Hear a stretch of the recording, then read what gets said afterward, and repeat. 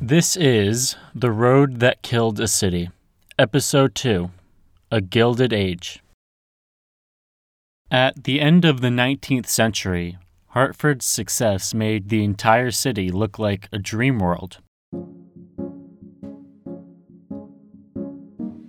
Lovely green spaces designed by world-renowned landscape architects were awash with rose gardens and ivy-covered tennis courts. There were celebrities and famous intellectuals, and the insurance and manufacturing industries gave multimillionaires the ability to build decadent mansions, sometimes on the top of mountains.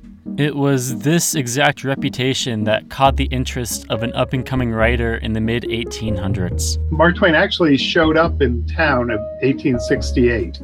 That's Steve Courtney, who, after leaving a career in journalism at the Hartford Courant, became a Mark Twain historian.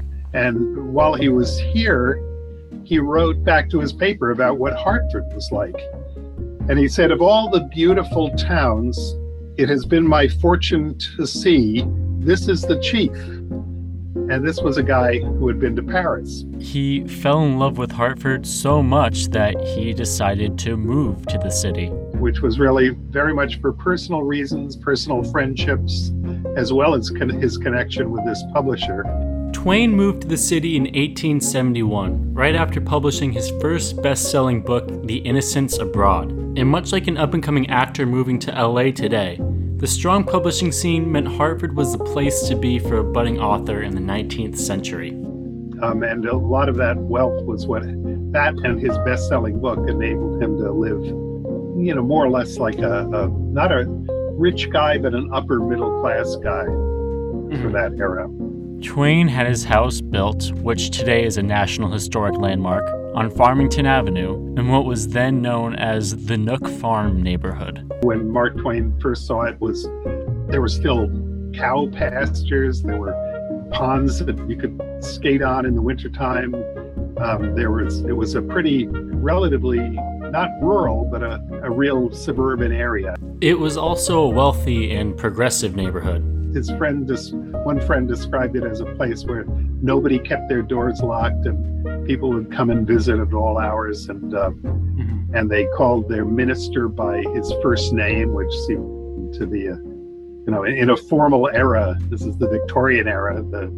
That was not usual. This was an aspect of the city that Twain particularly liked. He did say when he wrote back to his newspaper that he had not seen any poor people in Hartford. But despite the fact that Hartford was considered the wealthiest city in the country per capita, this was still the Gilded Age, a time known for its vast income inequality. And while Twain initially thought he was moving to a city without poor people, he would eventually see a side of Hartford that was hidden from view.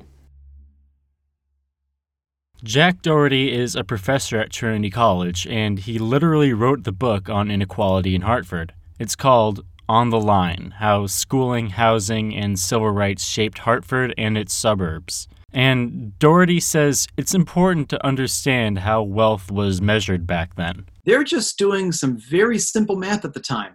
How much money is in the banks that are located in Hartford divided by what's the population? Today we break these numbers down into median household income and income inequality to get a better understanding of wealth. This was research that was not being done back then. You wouldn't measure things that way today. That would be basically like saying, let's take all the value of the banks in Manhattan and divide it by the population, but ignoring the fact that a large number of people living on the upper Manhattan in Harlem don't own the money in the banks. Mm-hmm. Same thing in Hartford at that time. And as Courtney describes, when Twain finally did move into the city, he was able to get a better understanding of the poverty that did exist in Hartford.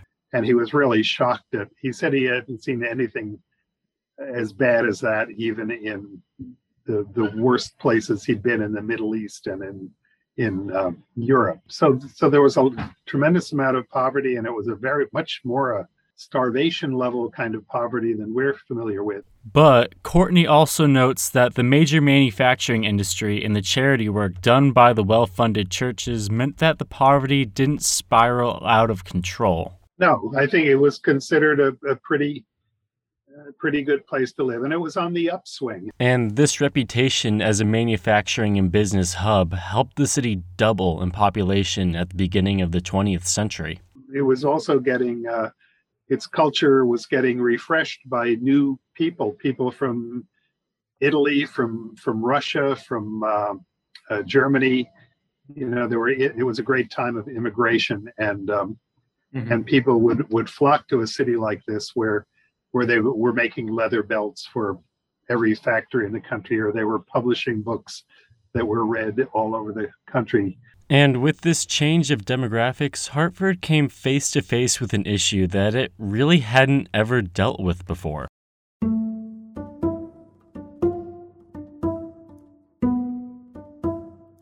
Connecticut likes to think of itself as having been, universally abolitionist, as having the Underground Railroad passing through the state everywhere.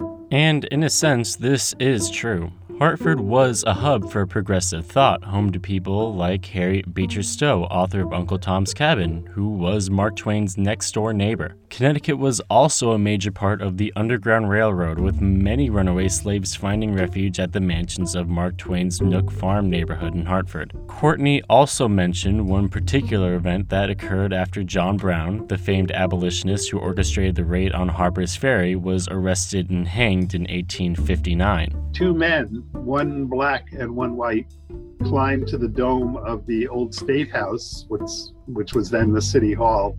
Back in the late 1800s, the dome of the old State House would have been central and visible for most city residents. And there was a figure of justice on the top, and they shrouded it to show that justice was shrouded in America that day because John Brown was being hanged. Courtney describes Hartford as a place, perhaps one of the few places at the time, where demonstrations like this, though not universally approved of, were at least tolerated. There was definitely a strong impulse. People could do something like that. But Hartford's abolitionist mentality wasn't pure and absolute, as we sometimes like to think it was. But there were also people very much on the other side, people who traded with the South. Hartford's industrial powers often didn't have a problem with the moral shortcomings of the southern states at the time. Connecticut had a great carriage-making industry in those days and clock-making, and those carriages and clocks and many other things were sold down south. This was, for a lot of people, a real black eye on the image of Hartford. Some people even talk about a sort of complicity with the slave culture down in the South. The slave power, they called it. There was also another issue. While Hartford was a hub for the abolitionist movement, they fought for change knowing they wouldn't be the ones who lived with it. The percentage of Hartford residents who identified as African American or Black on census forms, or in the language of that term as Negro or colored on that census form, I believe in the 19th century, it's down to 2% or maybe 3%. But at the turn of the century, when a large number of European immigrants came to the city seeking a better life, another group with a similar ambition started making its way to Hartford. It's not till we get to, say, the Great Migration of the 1910s and 20s that we start to see the beginning of a significant African American population. And with this change in demographics, Hartford decided it was time to drastically change shape.